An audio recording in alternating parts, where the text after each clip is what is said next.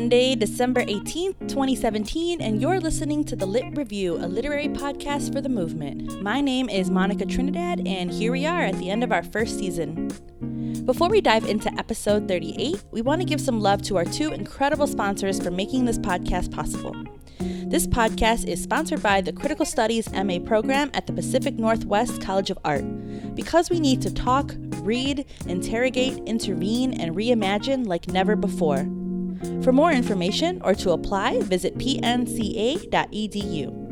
And as always, special shout out to our first sponsor, the Arcus Center for Social Justice Leadership, an initiative out of Kalamazoo College, whose mission is to develop and sustain leaders in human rights and social justice through education and capacity building. In this episode, Paige and I sit down in her cozy apartment in Washington Park to recap our first Lit Review season and to discuss some of our favorite episodes. We have a ways to go, but in this season, we've come a long way from recording by literally talking at our computers and hoping the sound picks up enough, to now having actual microphones, microphone stands, and recorders. We wouldn't have been able to get to where we're at without the guidance of Sarah Liu, audio engineer and magic maker in non-traditional spaces like Paige and I's apartments. You might have heard Sarah Liu recently on the Nancy podcast, and if you haven't, you should definitely listen right after this episode. Thanks so much for listening to The Lit Review, for telling your friends about us, for tweeting about us, for giving us raving reviews on Apple Podcasts, and for all the epic book recommendations. Most importantly, thank you for recognizing the importance of reading and learning our histories to better shape our organizing and movement building. After this episode, we'll be back with a brand new season on Monday, January 8th, 2018. Oh, and stick around for this whole episode because we make a very special phone call to a very dear abolitionist friend who recently moved to New York City.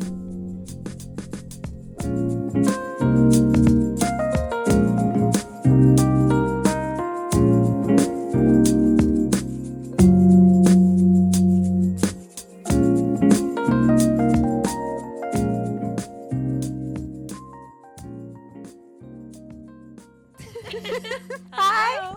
Hey, Paige. Hi, Monica. How are you? I'm good. How are you? I'm good. I'm a little sleepy. Yeah. And it's my birthday weekend. Yay. It's also, I guess it's not technically our anniversary of the Lit Review. It's been about a year. Yeah, since we started talking about it, right? Yeah. Happy anniversary. Happy anniversary. Happy 1 year. Where's the champagne? I've got coffee. Cool. So we're here. It's episode 38. I was really hoping it'd be episode 40 to like end on that sort of that number, but it's okay. We'll work through it. One day. about 3 weeks from now. So yeah, today's going to be a little bit of a different episode, I guess. We're not going to really talk about one book, but we're going to try to recap some of the past favorite episodes of ours. Not to be, they were all amazing and incredible, but I think we want to just pick out a few books that really stuck out with us, a few conversations that really stuck out to us. I know that the number one listened to episode was actually the live episode we did with Adrienne Marie Brown. That one got close to 2,000 listens. That's it's incredible. amazing. I know.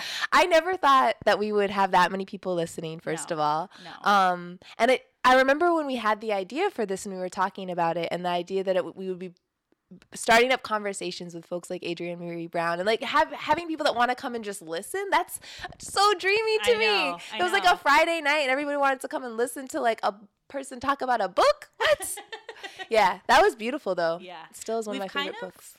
Gotten away from our like actually lit review style of recording. We haven't really had much bottles of wine consumed. No, I do have rum if we need it. Okay, good. Rum and coffee, perfect. I think I really appreciate Mariame for just really pushing us to do this podcast. I think I've always wanted to do a podcast, but always sort of felt like, what am I going to talk about? And then, when we threw around this idea about talking to people about books in this moment that are really relevant to our organizing and to our theories of change, I think I was like, oh yeah. And you were like, oh yeah, let's do it, and it just happened and it just clicked. And I think if it wasn't for Mariame, I don't think that we would have been doing this. I don't know. I remember we were at it was after Trump won, and there were all those protests, and we had that meeting, and we were at it was the meeting where we had to move like 8 times. Right. And we were at that coffee shop, and it felt like one of those things that, oh, that's a great idea, it's never going to happen. Right. But there was something about, just like that push. And then you really were like, let's do this. And then the spreadsheet started, and I was like, this is really going to happen. And here we are. And here we are. So the first episode I really want to talk about is Queer Injustice. It was with Joey Mogul. It was episode number 16. The full book is called Queer Injustice, The Criminalization of LGBT People in the United States. And it was co-written with Joey, Andrea Ritchie, who we will talk about later, and then Kay Whitlock. And it basically talked a lot about it went through years of their research and on the ground activism around queer and trans historical experiences with the criminal legal system. And I thought it was a really timely episode because at that time, it was June, the end of June when we recorded, there was a lot of Pride Parade disruptions happening across the country, right? And so I think it was really important to sort of revisit that history, that legacy of disruption, especially Pride and especially Chicago. And I had no idea that Joey was involved in that. Right. That's the thing. It's like that's one of the few books that I had read before, and that has been very important to me and my developing my own analysis. And Joey has been extremely important in my own like leadership, I guess, and personal growth or whatever. But I didn't know, like, this was like this beautiful uniting of both of those things in one, where I was like, oh shit, you were doing rad shit. I learned, and the thing that really blows my mind, and this summer was beautiful, but I think this came up in many episodes, especially when we talk to folks that have been organizing now for decades, is just, we have been doing this work for so long, and there are so many examples. I don't remember the details, but there was that one example of like the Pride Parade I think they disrupted, that Dick Divine.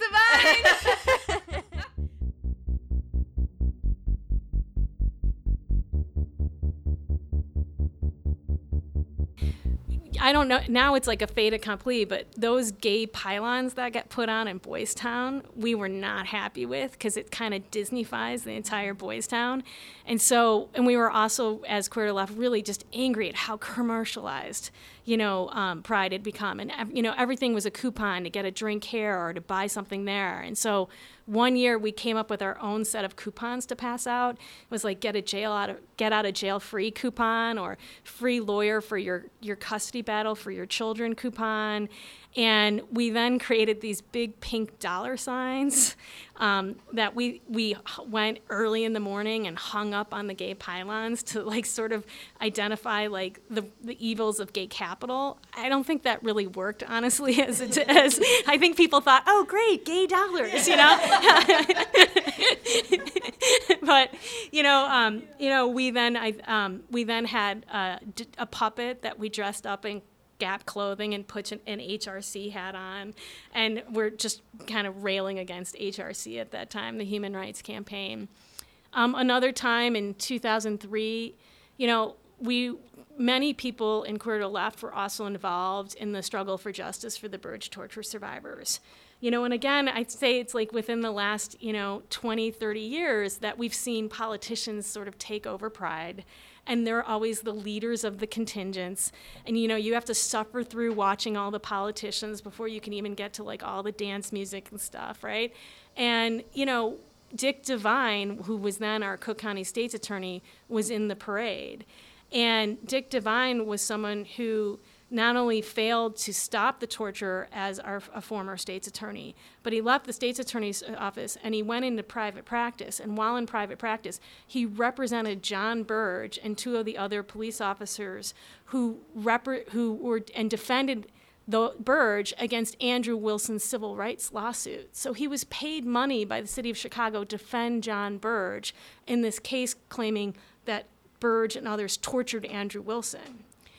Dick Divine then was elected to be our Cook County State's Attorney, and at that time, this was in 1996, he then fought and resisted any of the Burge torture survivors on Illinois' death row who had organized themselves, called themselves the Death Row 10, from getting any post-conviction relief, getting any hearings, or try to get their convictions and death sentences overturned.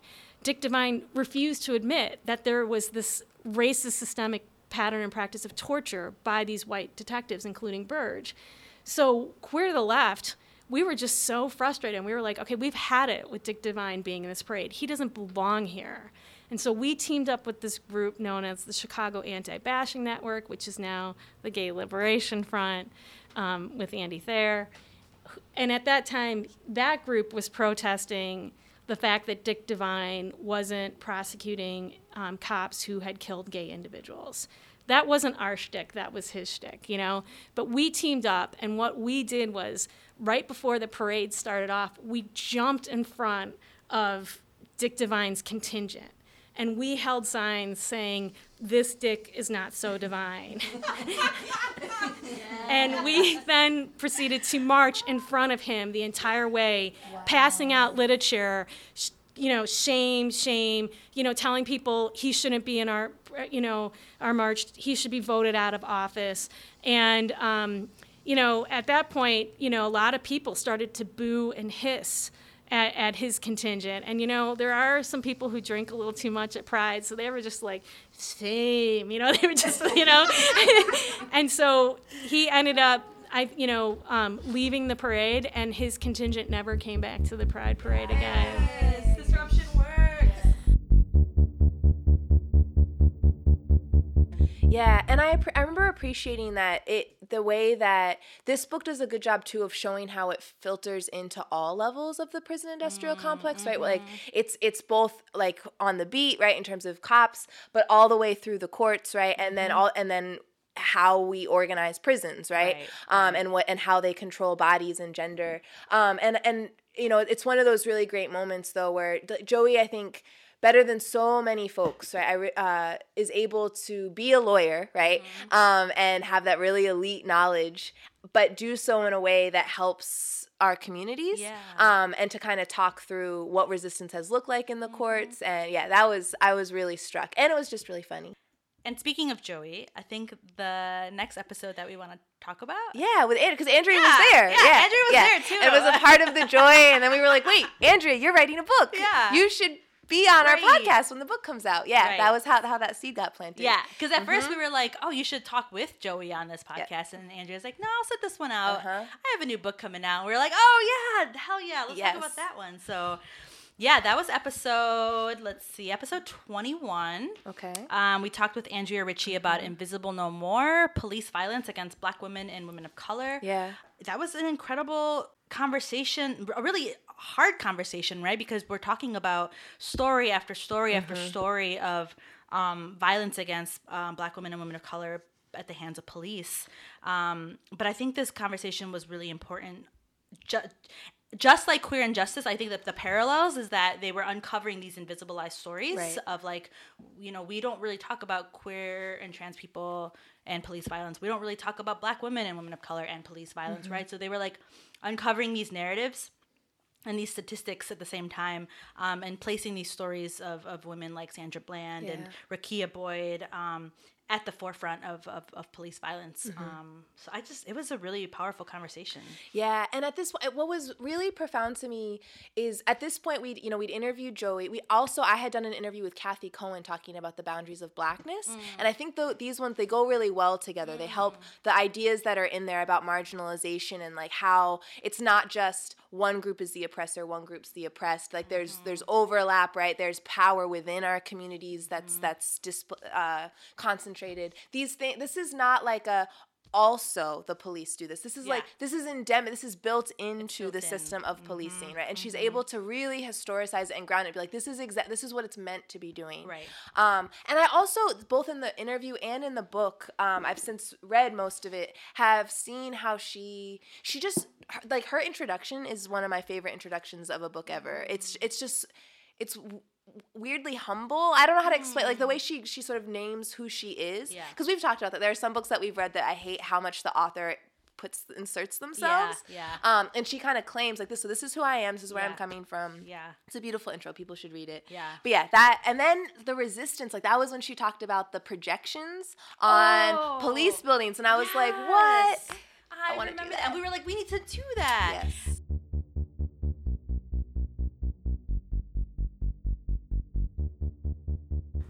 I feel like there's other creative examples I've heard of. I didn't talk about it, I don't think, maybe I talked about it in this book, but I definitely talked about it in my article in the Color Violence Anthology, of a group in Brooklyn called Sista de Sista, of young black and brown women who started video documenting police sexual harassment of young women in their neighborhood. And they had a hard time catching it on film, and that's part of the problem, right? Like, it happens really fast.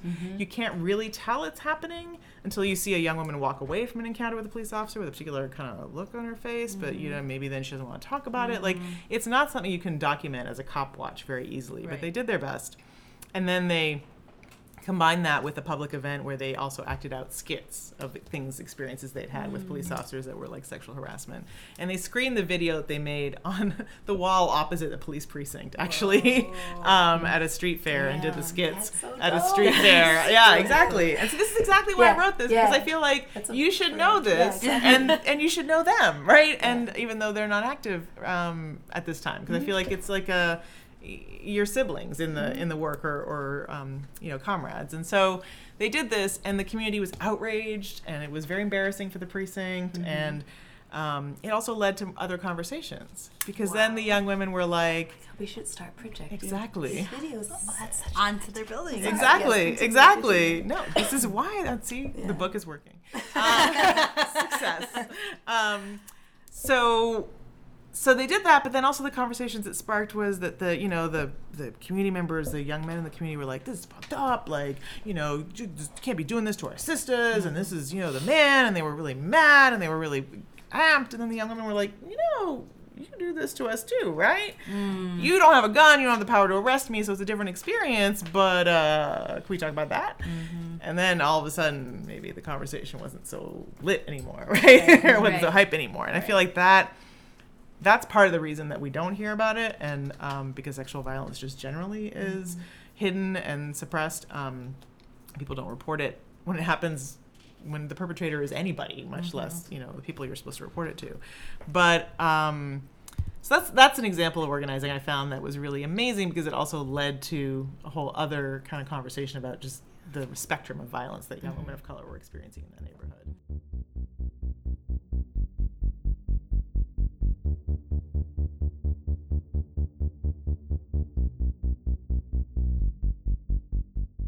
And she also has this really important quote that stuck out to me a lot, and I took notes on it, around when she's talking about policing, how policing is racially gendered. She talks about how we never talk about police sexual violence, right? But it's the second most frequently reported form of police misconduct after excessive force, but it's not the second most frequently talked about. There's a incident of police sexual violence every 5 days.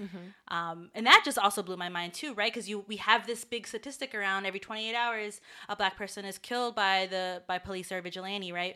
But then when you hear that every 5 days, a police officer sexually assaults somebody. Like, that's that's heavy, it's deep. And so I think that was something I took away from this conversation for sure. Right. And I think for me that tied really well into also the interview that we did with Mariame Kaba about At the Dark End of the Street, where again you see this long history of sexual violence in that book, specifically against Black women. That interview.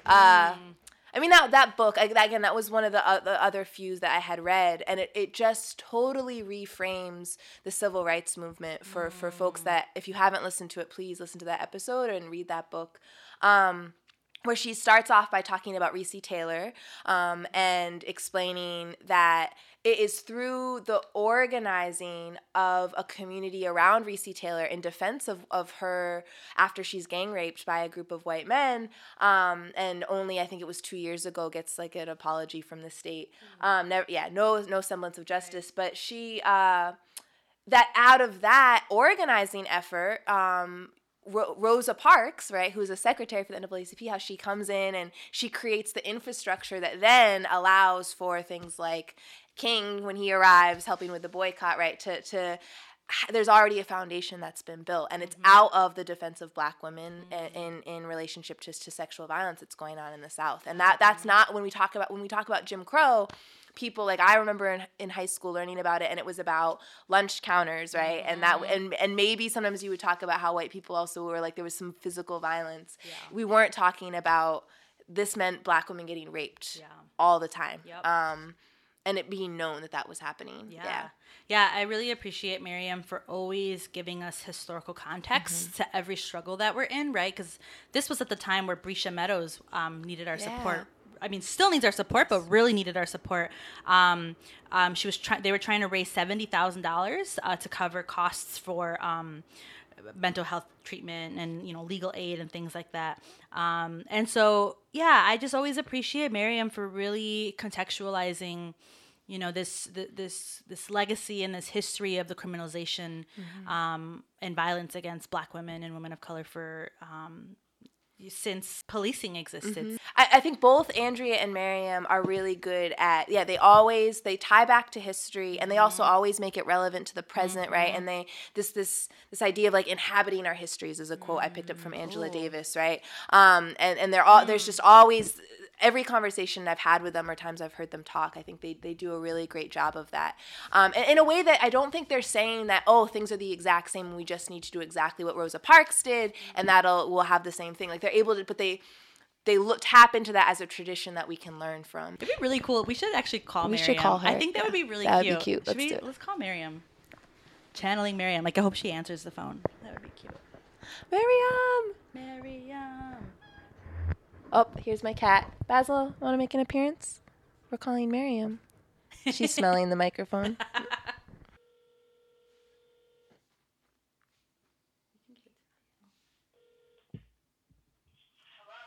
Hi, Mariame. Hi, how are you? Pretty good. How are you doing? I'm all right, thanks. We're calling you to talk about the Lit Review. Are you excited? I'm so excited. I'm excited beyond belief. Do I sound like excited? I mean, it sounds like we just woke you up. No. I've been awake for quite many hours. I hardly sleep, so I've been up. Yeah, I'm doing well though. I've just been really, really busy over the last couple weeks. It's all that Hallmark TV you're watching. So we wanted to actually ask you a few questions if you have a minute. One of our questions is, do you have a favorite episode of the Lit Review? Let me think about that for a second. There are several that I really enjoyed this year. Particularly, I think I really loved the one that Bill Ayers did. That episode I found to be, maybe it was the time at which it was, it was done, or maybe I just needed it. I needed to hear those words and, kind of what he was talking about at the time. And it was really powerful for so many reasons. I appreciated his kind of focus on history and his focus on kind of hope and the ideas about demanding big things, all things that I care a lot about myself. So I just found that to be really a kind of an affirming and a hopeful conversation about his book, Demand the Impossible. So I really, really liked that episode. I think another episode or series of episodes that I really appreciated were the ones with Annie Rushing. That I think Paige was the one who did. And it was about, 4 or 5 parts. And I just have a lot of respect for Fanny and, she's such a long time organizer, a historian of movement. And it was informative. I learned things in that conversation.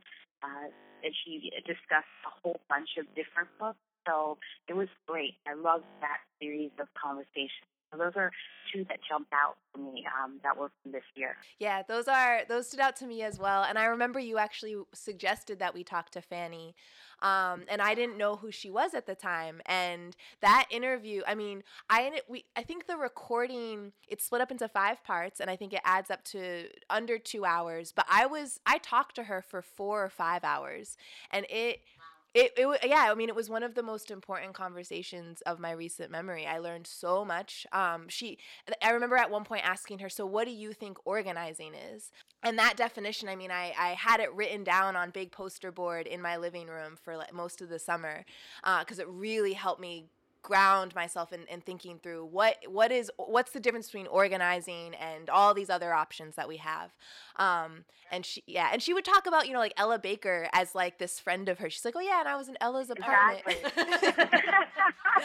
Exactly. Exactly. But I think that's what also makes all of this so wonderful is that, these are folks who are alive now who were actively involved in kind of the modern Black freedom movement, who are luckily still with us today and can talk to us about Ella Baker like as a contemporary. It's amazing, when you think about it. It's amazing. So we really have to have those conversations, and it's wonderful that it got recorded in the way that it did, because now a whole bunch of other people into the future are going to be able to hear what she was talking with you about, and they're going to be able to learn from it too. So it's really wonderful. Yeah, and can you speak a little bit more on that whole piece around why this podcast is important? A year later, right? I think we had just talked a little bit about how it was because of you that we started this podcast, really, and just giving us some, motivation to do this project that, felt infeasible to us because, we're like, we've never recorded a podcast. I don't even know. We didn't even own, equipment, like we were just like, let's try this thing. And the first episode, I remember we were just like talking into our computers. Like we didn't even have microphones or anything. We were just doing this thing. And I think I constantly, at least on a daily basis now, I have people coming up to me being like, oh, you're Monica, you do the Lit Review. That's so cool. I listen to that all the time, and so it's just incredible to think about the reach we've had. And I'm just curious what your thoughts are like a year later into this podcast, like how it, do you think it's still relevant? Do you think it's still important to do? Should we keep doing it? Well, of course, I would say you should keep doing it. I love books. They're just really important parts of my life and of my kind of, political development and thinking. And so I can't think of a better way to be able to kind of, people don't have time in so many ways to read. The idea of kind of having a short conversation about books is not new, but I think the idea of having those conversations with people who are organizers is, and it really is an innovation. So I think it's really important to keep doing. I also was thinking about that we had this conversation right after the election last year about like what has changed in the world and what is needed now more than ever. And I remember, that conversation around political education being central and critical to being able to actually win, that we need more opportunities for people to learn together and think together in order to be able to eventually win together. And so this podcast is just the perfect kind of encapsulation of the possibilities of political education in the 21st century, doing it online, doing it basically, you all didn't have quote-unquote training and expertise in audio making or podcast making, but you do have training and expertise in organizing and the ability to be able to communicate ideas and make messages. And, and Monica, you're an artist, so you have an ability to vision and to think about things beyond the present. All those things, are skills that are adaptable to multiple things and to multiple ways of being in the world. I think that's important for people to hear and understand, too, is that you don't have to have all of these technical skills to be able to make something in the world. You just need some basic skills that allow you that are transferable to everything, that allow you to be able to make stuff. And that's also something I think that should give people a sense of hopefulness, is that it didn't take $1 million. You now have, I think, a couple of sponsors, and that's great. That you should have more sponsors and more people should come on board because a lot of people are listening and more people can do it, into the future. But it just tells you everything you need to know. It's a metaphor in some ways for organizing as well, which is we need resources, but often we organize with very few. except for our ingenuity, our ability to message and talk, our ability to connect with each other and build relationships, and that the technical stuff that we learn, we can learn. Anybody can learn. And so I think it's just a wonderful metaphor for how to make stuff in the world and to be makers. And that's what organizers are in lots of ways, is makers in the world. We make space. We help people to come together and realize our collective power. We strategize and create visions of things that currently don't exist and think about how to make them come into being, right? And so all that is a metaphor in some way for the way in which you approach the show and now, the thing you've made. Oh, thank you so much. Before we say goodbye, do you have any books that you hope we get covered in the next year of interviews? Yes, I have a million books. I always have a million books. What a question. It's really funny because I'm working on a project right now where I have to read a lot of stuff because I'm trying to get a better handle around things that are Chicago focused, stuff right now. So because of that, there are a whole bunch of new biographies out about Black women, and I keep telling people there's so much we don't know about Black women in the archive and our histories and all this other stuff. But all these new books have come out literally in the last 2 years that I want people to read. So I would say you got to get somebody to talk about, especially, most of you are in Chicago, to talk about this book by Marcia Walker McWilliams called Reverend Addie Wyatt, Faith and the Fight for Labor, Gender, and Racial Equality. And I think it came out late last year. But it's about this incredible labor organizer from Chicago named Addie Wyatt. And you learn through the kind of her trajectory.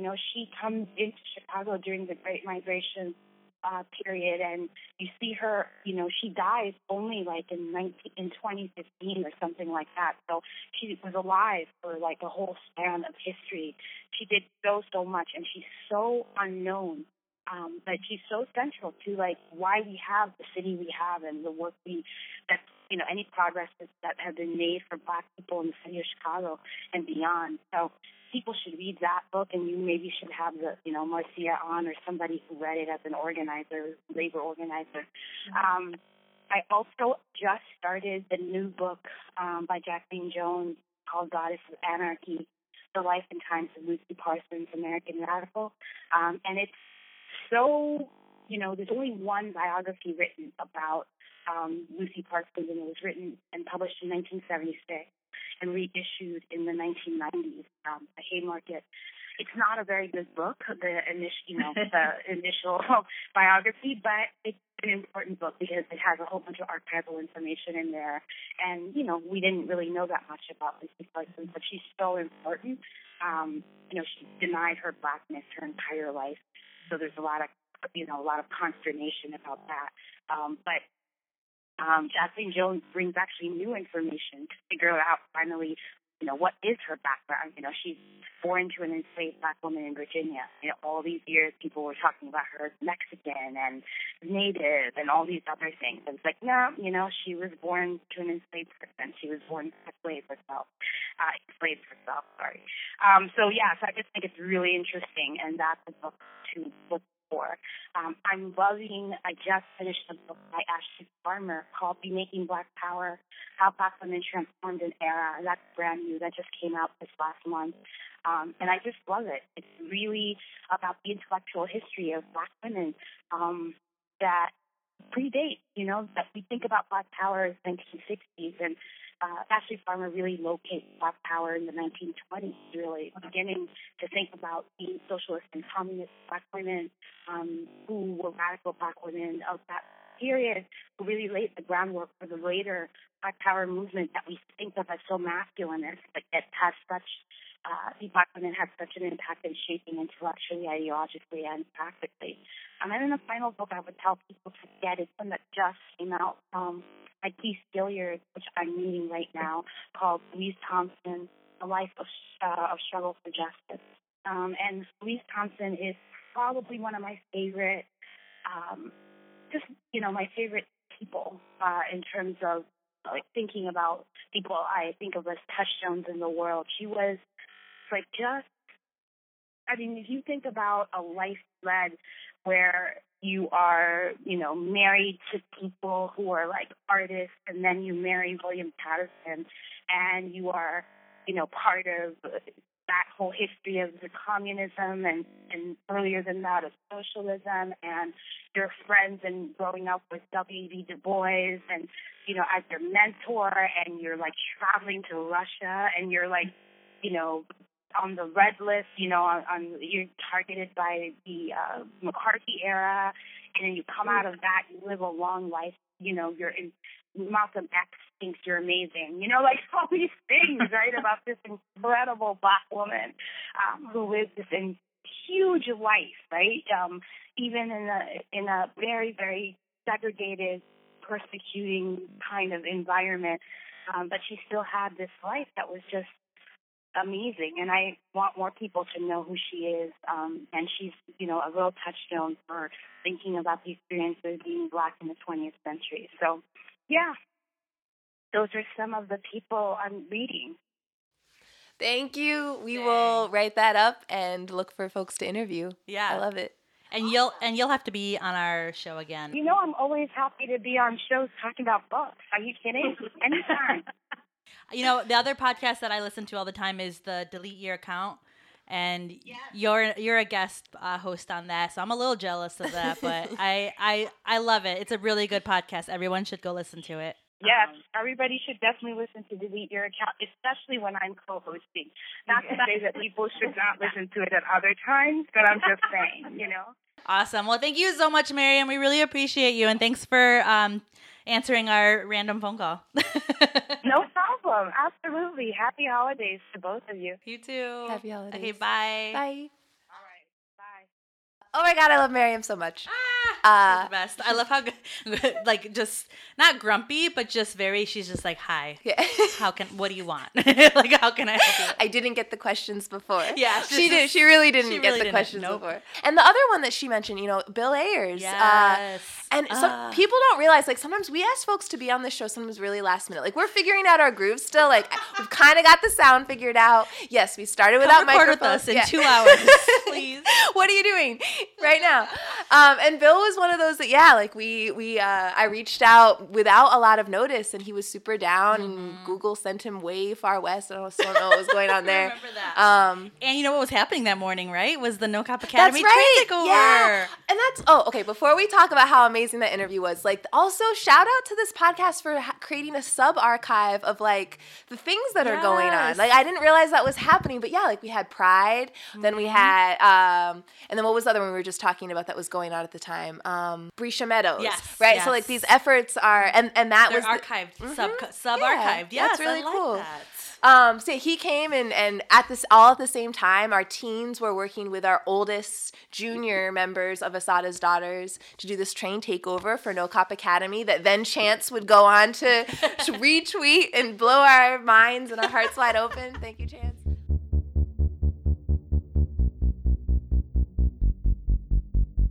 When I think about social change, the only thing I think about is fire from below.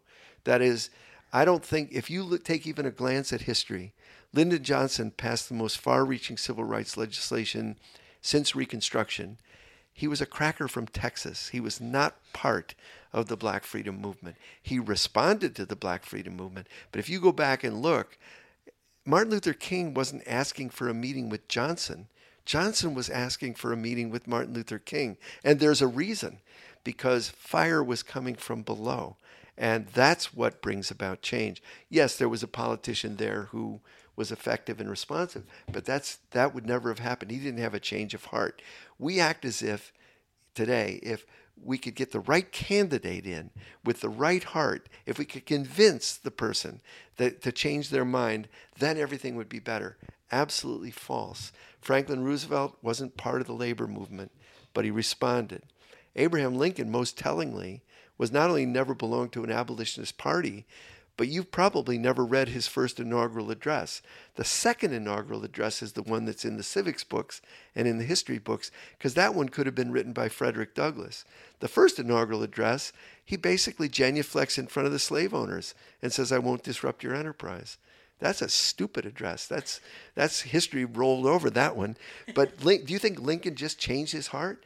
He changed his heart when Frederick Douglass and Harriet Tubman and John Brown did what they did and never let up.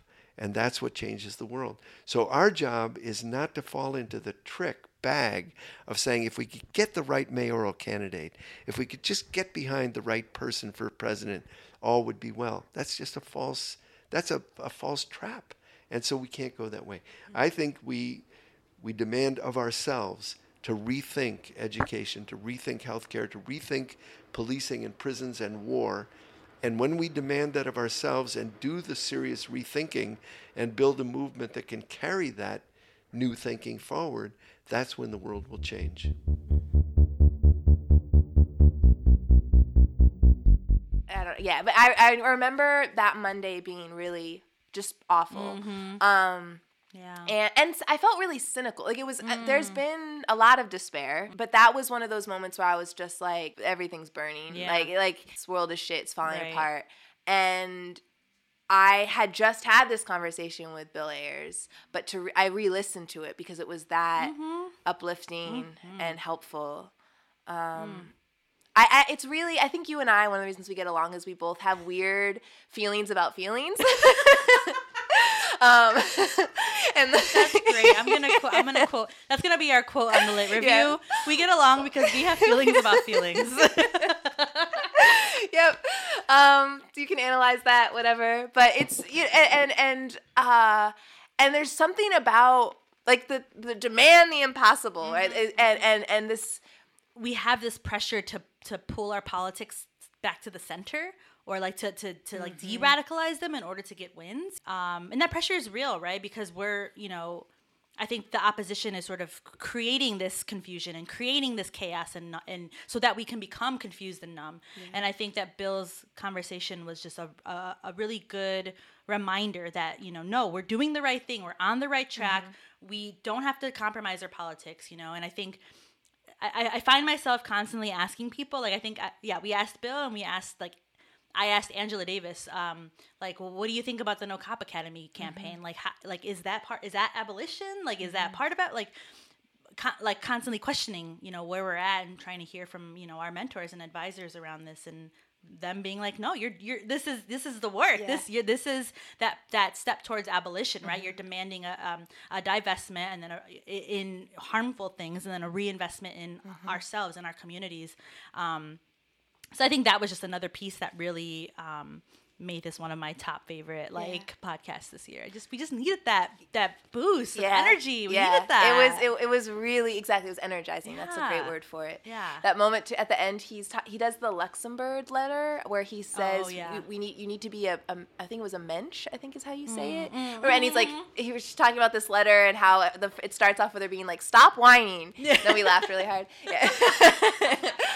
First of all, stop whining, then be a mensch. Anyway, and it's so perfect because this connects back, right?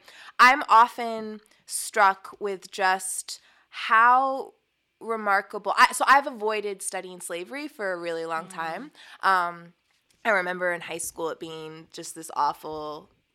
I hated the curriculum. But anyways, we talked about a big part of why we even started this podcast is around Black Reconstruction. And I think one of the things that I really struggle to appreciate and understand is recognizing that, like, when enslaved peoples, first of all, the relearning how slavery did end, or chattel slavery was abolished, through the agency and organizing of Black people, Black enslaved people, right? So learning that history has been really helpful and profound. But then also, like, that was like a demand of the impossible. Like, you're challenging everything about the economy and how it's structured. I mean, that's generations of people were born and died in this system that there was no reason to ever think that it would end. Yeah. And then you have this moment of possibility, and then we learn when we talked to Nathan and Debbie of what happened. But yeah, that as he was talking, it really connected back to me that there's something that even though the book had nothing, I don't think it talks about slavery. There's so many connections that I'm making across the people that we're talking to, and that I see there's common lessons that are in here. And one of them is that, like the history of change is I think he says it's the fire from below, right? Is something that he says, and then and it's absurd demands that people are like, absolutely not. Why would you even say that? Yeah. Can you believe that we recorded our first episode a year ago? Yeah, it was a year. It was like a year ago last month. And then we didn't release it until March of this year. We were smart. So we got a bunch so that we knew we could do it, and then started releasing. But this was the first recording, and it was Black Reconstruction, which actually was episode 2 because we released the other one. I don't know why we did that. I don't know why we did that. But Black Reconstruction was episode 2, and it was with Nathan Ryan from the Grassroots Collaborative, and then Debbie Southorn, who's actually sitting right over here. Doing lots of work as usual. That was we recorded it at y'all's place, right? It was my and office. you could hear the hamster every now hamster! and then. Yeah, Debbie, it was our hamster that just passed away. Yeah. But that hamster was running on its wheel, and we were like, shh. But I really like the little sounds. It's cute. I should go back and hear that. Yeah.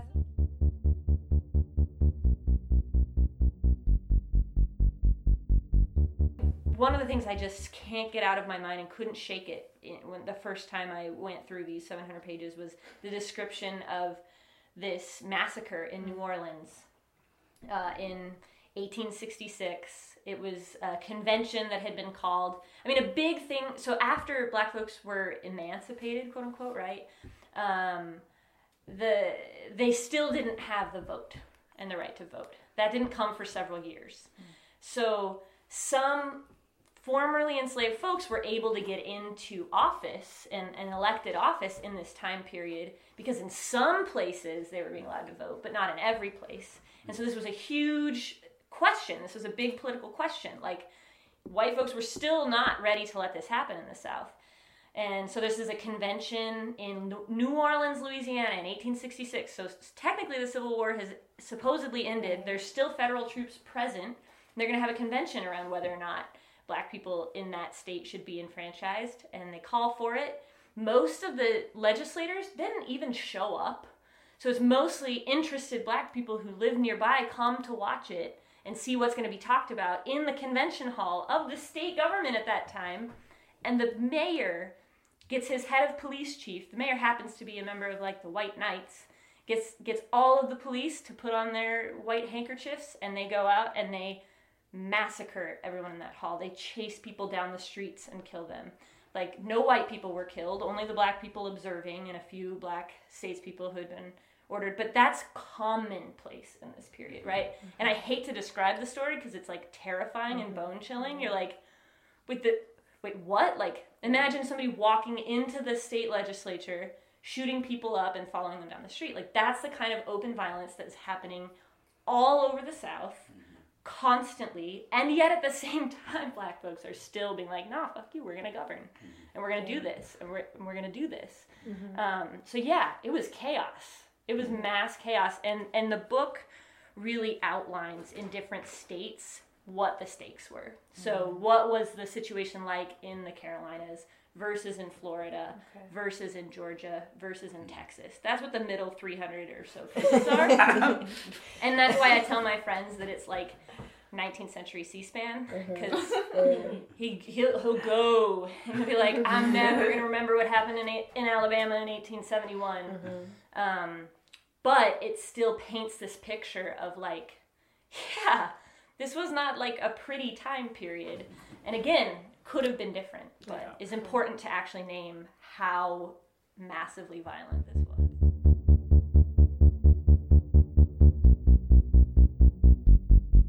We recently got a chance to sit down with Frank Chapman, which episode will be coming out in January. Stay tuned. But we had no idea what book he was going to talk about. And we were just like, all right, Frank, let's go. And he walks into Paige's door and he's carrying Black Reconstruction, and Paige just shouts, "Monica, you're gonna be so excited!" And I was like, "Oh yes, it's our part 2. Yes, we needed to do a part 2. Right? That was always the plan. Because I know in part 1, you know, Debbie and Nathan were talking a lot about like what was Reconstruction and what were some of the gains made by Black people at that time, and then also what is the potential of Reconstruction, right? Whereas Frank gets a little bit more into like the economics in a lot of ways. Yeah. We could probably interview a new person every year about Black Reconstruction and have different takes. First of all, because it's massive, and it's that important. Yeah. But yeah, it that's what I like. This book, this podcast isn't trying to say here's what this book is about, and I think that's important because there are like I remember sorry, I'm bouncing all over the place. When we talked to Eve about Underground Railroad, right? Which I don't think you've read that book, but we never talked about like 2 of our favorite characters. Somehow we just like didn't mention the slave catcher that's trying to get him and like this weird little boy that follows him everywhere. Anyways, and like so but that. The conversation captures a moment of like what really stood out. And so when talking to Frank, I thought it was interesting that for him, he talked a lot about the economics of it, and he's a Marxist. And then, but also he focused a lot more on, I remember he had a lot more examples of like, these are specific things that Black people were able to achieve. And then if you go back to Debbie and Nathan, you hear, and this is how they were destroyed.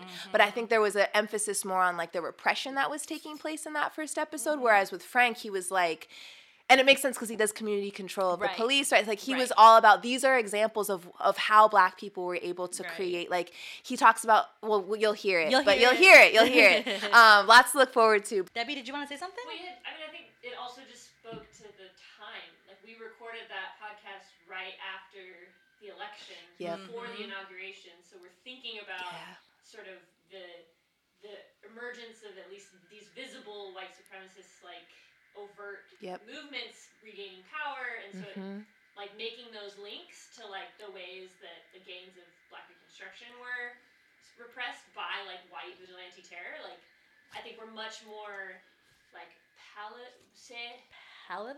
What's the right at the tip of your tongue? It was much more. It was just on everybody's minds in a way that now.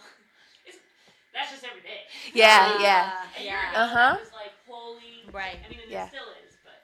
Yep. You know, someone, Debbie, said that they were going to make a zine. True. You did. I think we have a recorded statement of you saying that. There was supposed to be some spark notes. So, yeah. Waiting on that zine still. This is such an amazing project. I'm so happy that we're doing this. You know, I love it so much. I learn so much. It makes me think. Ironically, I haven't been reading very much lately, but every week I'm shamed, and we'll get back on track. Yeah, what are we looking forward to in the new year with our podcast? What are we going to do? I mean, we have a couple episodes that are going to be coming out that I'm very excited for. Like they make my top 5, except for you all haven't heard them yet. Yeah, so we just be excited. Yeah. There's a few folks that I know. There's a few books that I really want to feature, and a few special guests that I'm hoping we're able to have. I really want us to talk more about environmental justice and. And I mean, I would love to have someone come on and explain. My background's actually in climate change, and having folks talk through like what climate change is and why it's happening and what we can expect. Well, we're definitely going to have Juliana Pino from the she just emailed. Little Village, and Vivi Moreno will also be on. Jason Leiden is going to be on to talk about anarchism, which now I know better how to explain it. I'm hoping that we have someone talk about Marxism, explain what Marxism is, and communism and social, like what are those things that specifically mean. Then big things like democratic socialism, like where you start mixing words that I hear a lot and don't know what they are. I'm really determined to make Star Wars happen on this show. I am not as determined, but I will trade you that for a Harry Potter conversation. Oh my god, yes. Okay, I mean that makes more sense because it's a book. Yes, and I think I have somebody who was it? Can we do Hunger Games? Oh, we should do Hunger Games too. Yes. Ooh, maybe one. Ooh, okay. Yes, this is the magic of how it all happens. Also, we are gonna do a live show at an upcoming citywide exhibition that the organization that I'm a part of, for the People Artists Collective, we're having a live show, guest and book TBA, but it's gonna be January 26th. at the Hairpin Art Center, which is in Logan Square, and it's going to start at 6:30 p.m. So mark your calendar right now and get ready. I tried to do a cute sound effect. The sound of money. Yeah. Normally my calendar is right by me. Anyways, still awkward. What are you doing? What are you doing this holiday season? Oh my goodness. Well, so it's my birthday weekend. Yay. It's me and my cat's birthday. Hey, Basil. And so my brother's in town, my little brother. And then next I'll be headed back. I'm from Vermont, right? Originally. So I'm going to head back and be with some fam for a while. Nice. Catch up, write some curriculum, all kinds of good stuff. Nap. Hopefully read. What about you? I am going to chill out. I'm going to hang out in New York, actually, with Debbie's family. And then I have a staff retreat with the Third Wave Fund. So in New York? In New York, yeah. Nice. Yeah, so it'll be like a big, fun week in New York. That's going to It'll be great. Yeah, I'm looking forward to it. I'll see you soon. Yeah, I'll see you really soon. Oh my God. And for people that are listening, thank you so much for listening and giving us really great feedback and recommendations. We have like a big list of recommendations for books to talk about. So look out for those in the new year. If you want to be on the show and talk about a book that like really influenced your organizing and politics, like hit us up, email us, let us know. litreviewchicago@gmail.com. That's right. You got it. And and like Mariame said, we should have like thousands of sponsors. So if you want to be our third sponsor, you could totally do that. And I think we were talking about doing a Patreon soon. Oh yeah, which I didn't know what that was until you explained it. So for folks like me who don't know what that is, you can subscribe and get special things. Yeah, you can subscribe for maybe $5 a month or something, and you'll get like behind the scenes conversations or like extended conversations. Maybe we'll send you some really cool keep reading bookmarks. We're thinking coffee mugs, right? Like that'd be cute. That'd be so cute, lit review right? Coffee mugs. Yes. There's some cool shit you could probably get. Some wine glasses. Keep an eye out for this Patreon. Also, just side note, like a little pitch for it. The best parts are usually when we stop record, like when we hit the and we're done, and then we keep talking. Those are the gems. Those are golden, and you want to hear those. Yeah, and we're gonna get better at pretending to press stop. So yeah, but there's something about the physical stop that I don't know. It relieves. Yeah.